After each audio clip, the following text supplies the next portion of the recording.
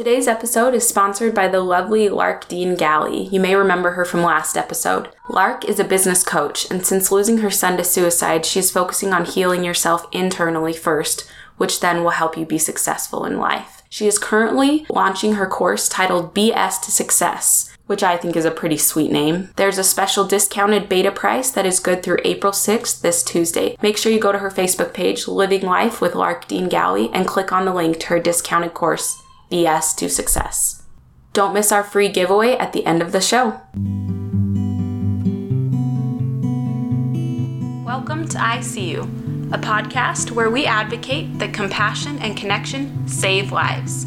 They also make life pretty cool. I'm your host, Julie Lee. I see you. Let's be friends.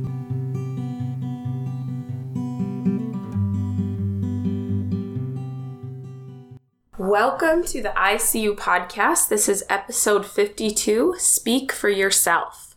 Hi, everybody. Congratulations again to Mark Hopper for winning the t-shirt last week. And thanks to everybody that has left reviews and shared the podcast on Facebook. That really is the bread and butter of getting the podcast on different platforms. So I appreciate that.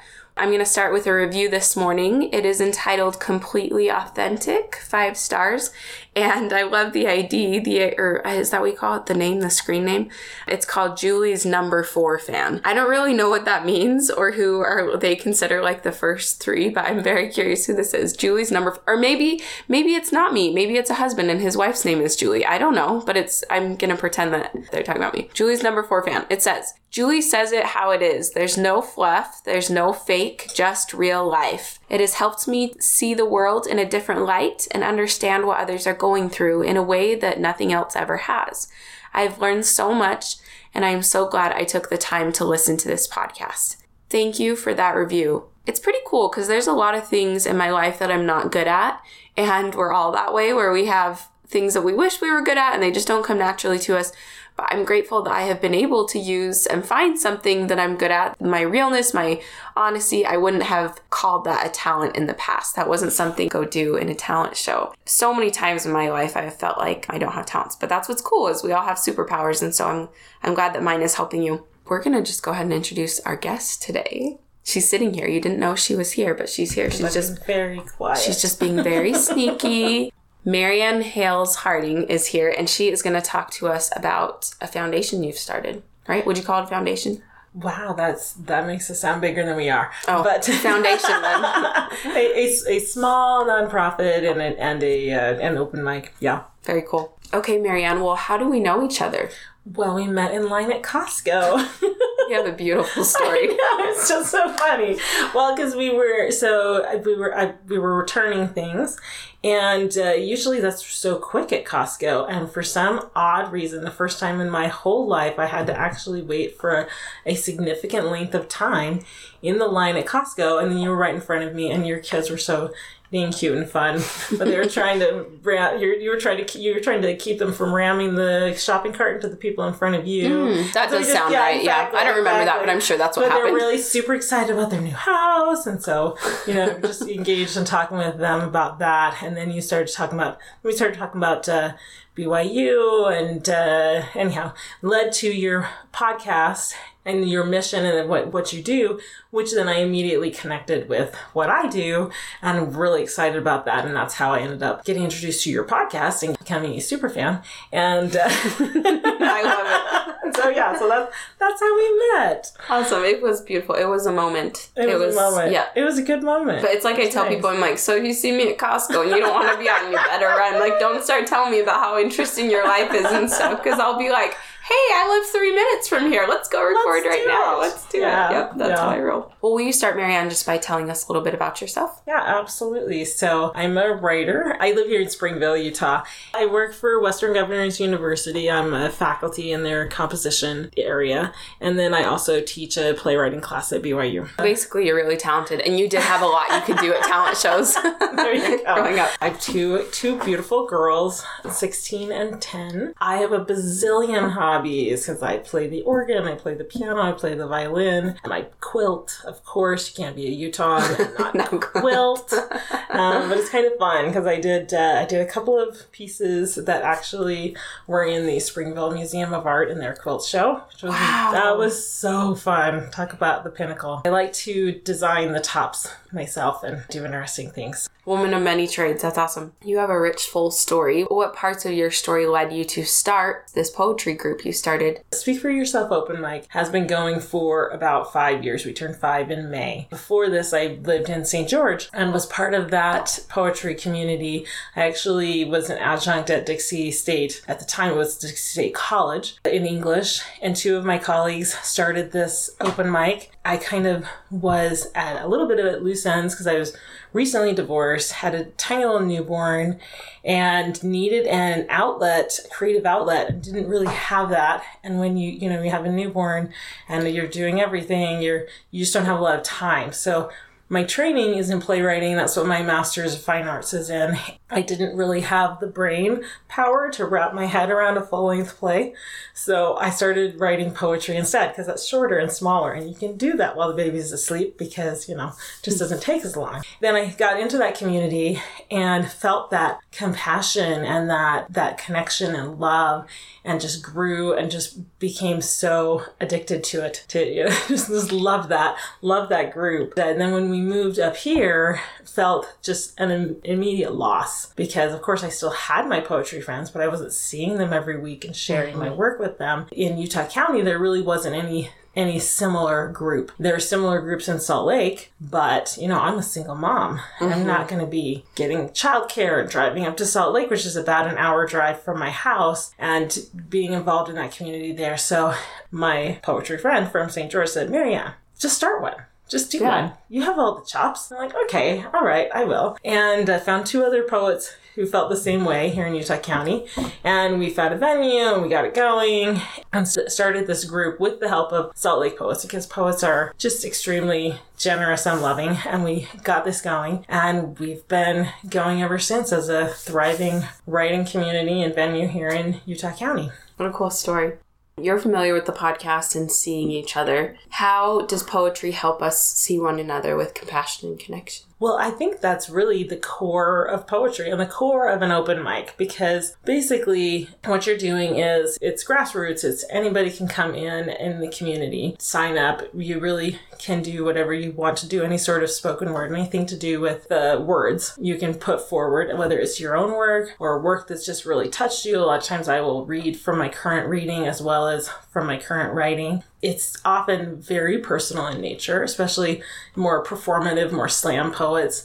It's very, very personal, very first-person narrative, and often talking about things that just don't come up in regular conversation, or that you just don't maybe feel comfortable sharing with people because you don't know how it's going to be received. So it's just this very vulnerable place. And there are things that I've written about in poetry that my poetry friends know about me that nobody else really knows, because there's just that safe space that's been created.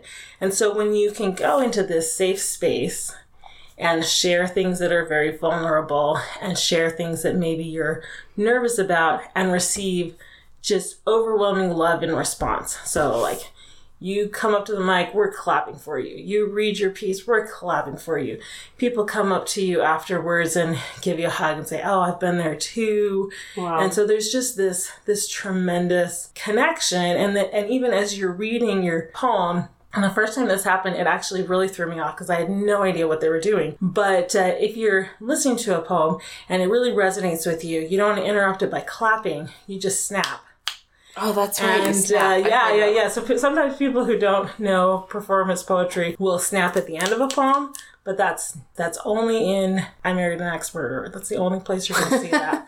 in a real slam, you're going to hear the snaps in the poem itself. So as you're reading it and you're reading these things and people feel like, oh, that's a great turn of phrase, or, oh, I'm with you on that, when you hear these snaps as you go along, then you have that connection as you're reading it, it's really a tremendous thing, I think. There's just tons of connection in poetry. Yeah, that's so neat that you have something you can do during it, because especially, I know for me with public speaking, when I'm in front of a crowd and I look down and I see people nodding and smiling, I'm like, oh yeah, we got this. It kind of pushes you forward that you are making that connection with the audience, which is what you want. No one wants to go up and lecture. No, exactly. You want to be connected. And that's the other thing, too. So if you have people who memorize their pieces, and that's more the performative as well, and then people who read their pieces from paper or increasingly from their cell phones and things like that, when you have your piece memorized and you can look at the people as you're performing your piece and you have that connection,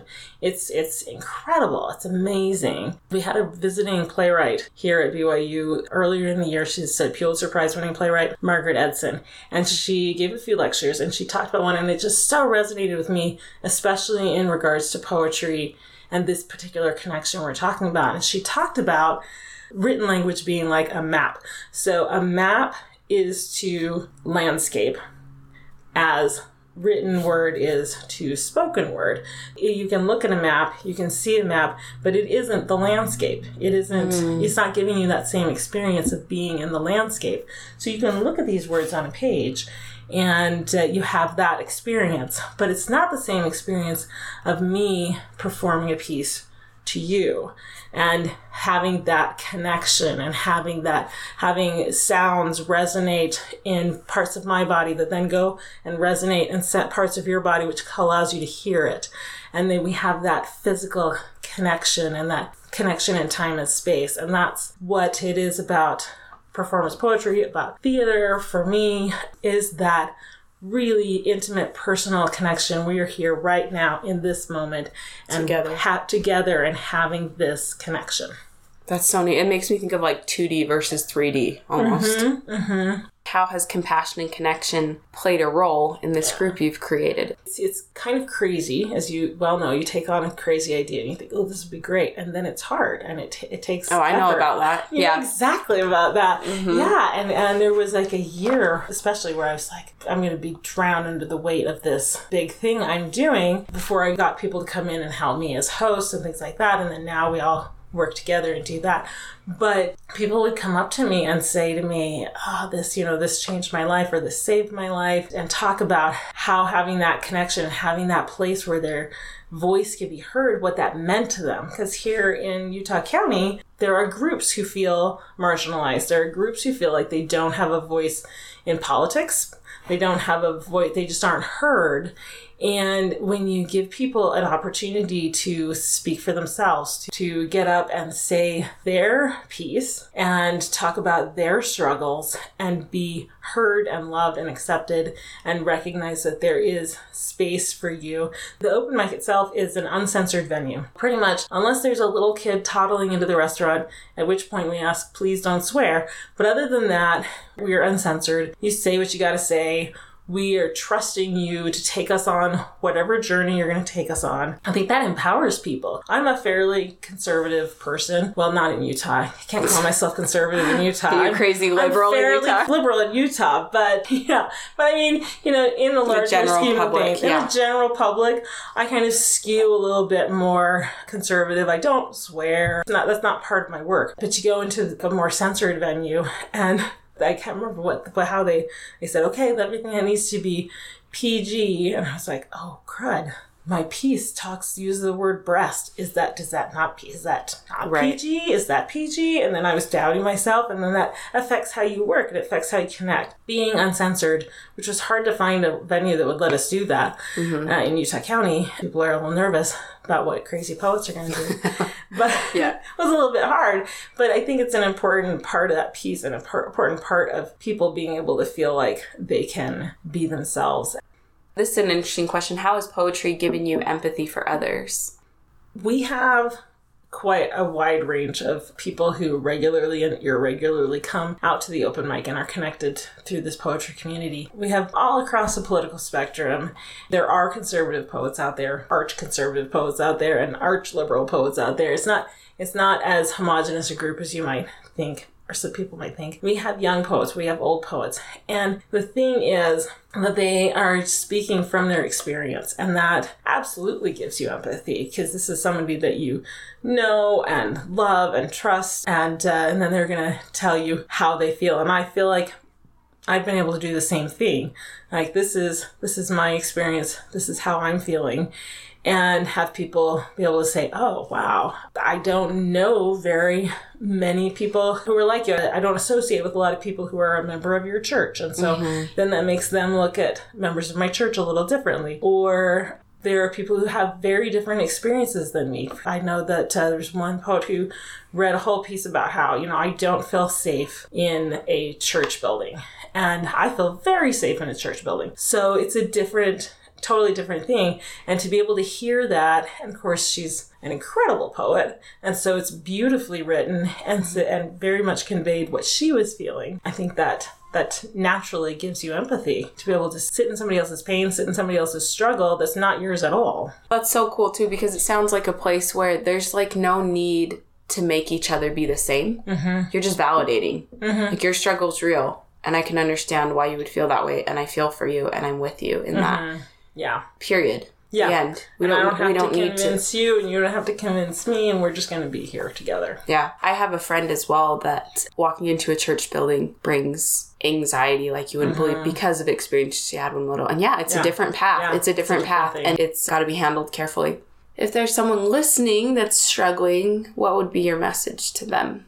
I would say write it out. Many times it's amazing to me. Again, of course, I'm a writer, and that's my background, and that's my go-to thing. But I think even people who are not trained as writers can find some value in writing about it. Write it as an essay, write it as a poem if you want to write it as a poem. Poetry is pretty free in its form. Sometimes you can get very strict in form, you can get very free form. Just find that way to express it. And then, of course, come to Enlightened Bakery on Thursday nights. It's called Enlightened Bakery. Yeah, it's in Provo.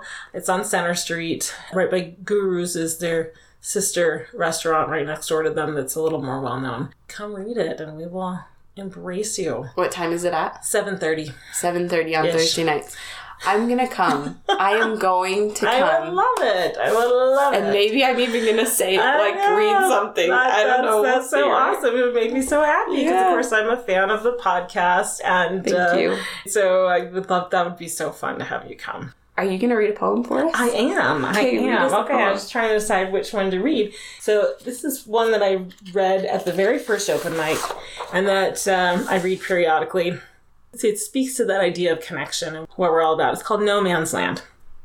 This is a reenactment of what happens when you introduce and release society as a theater artist.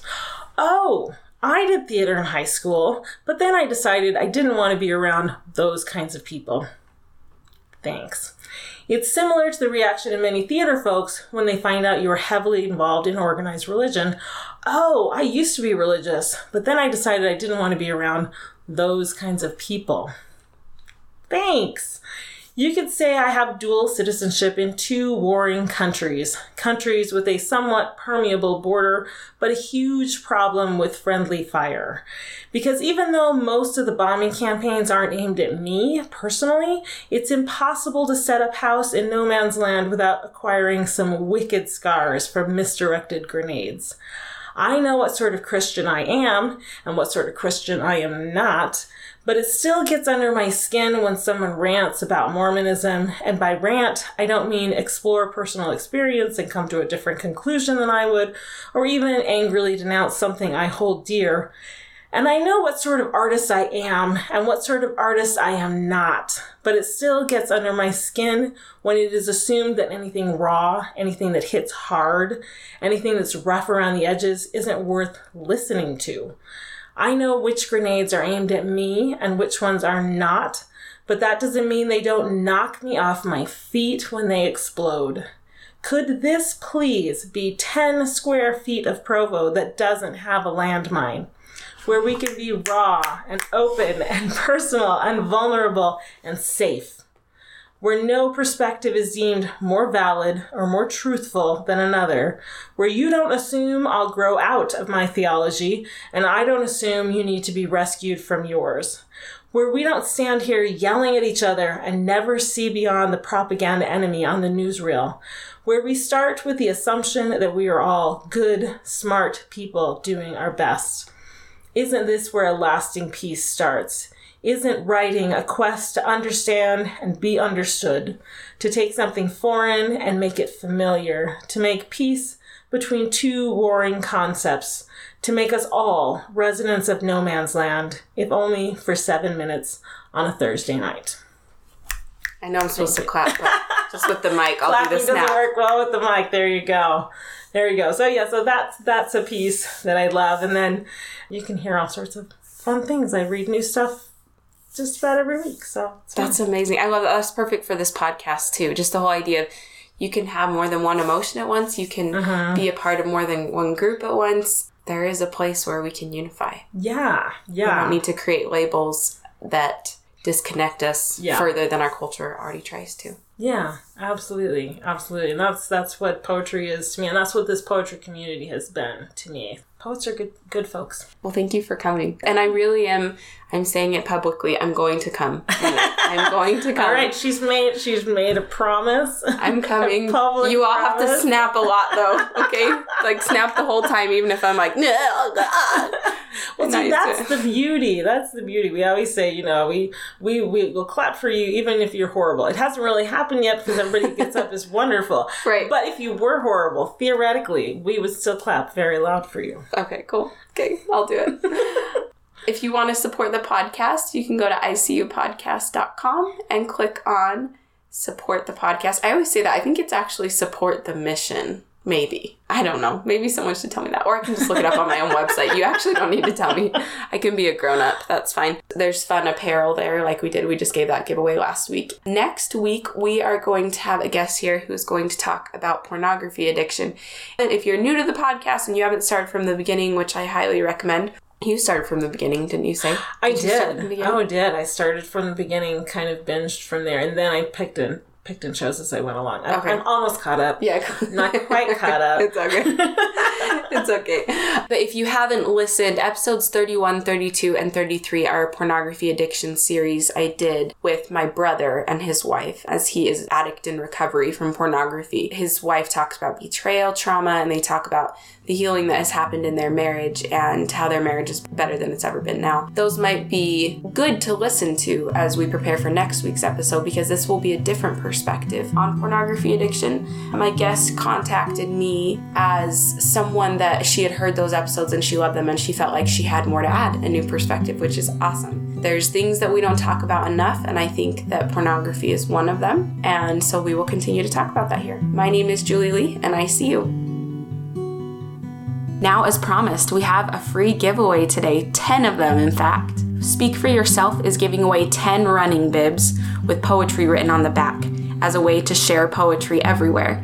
So if you'll share the podcast with a friend or leave a review, shoot me a message, and the first 10 people that I hear from will be mailed a free running bib from Speak for Yourself.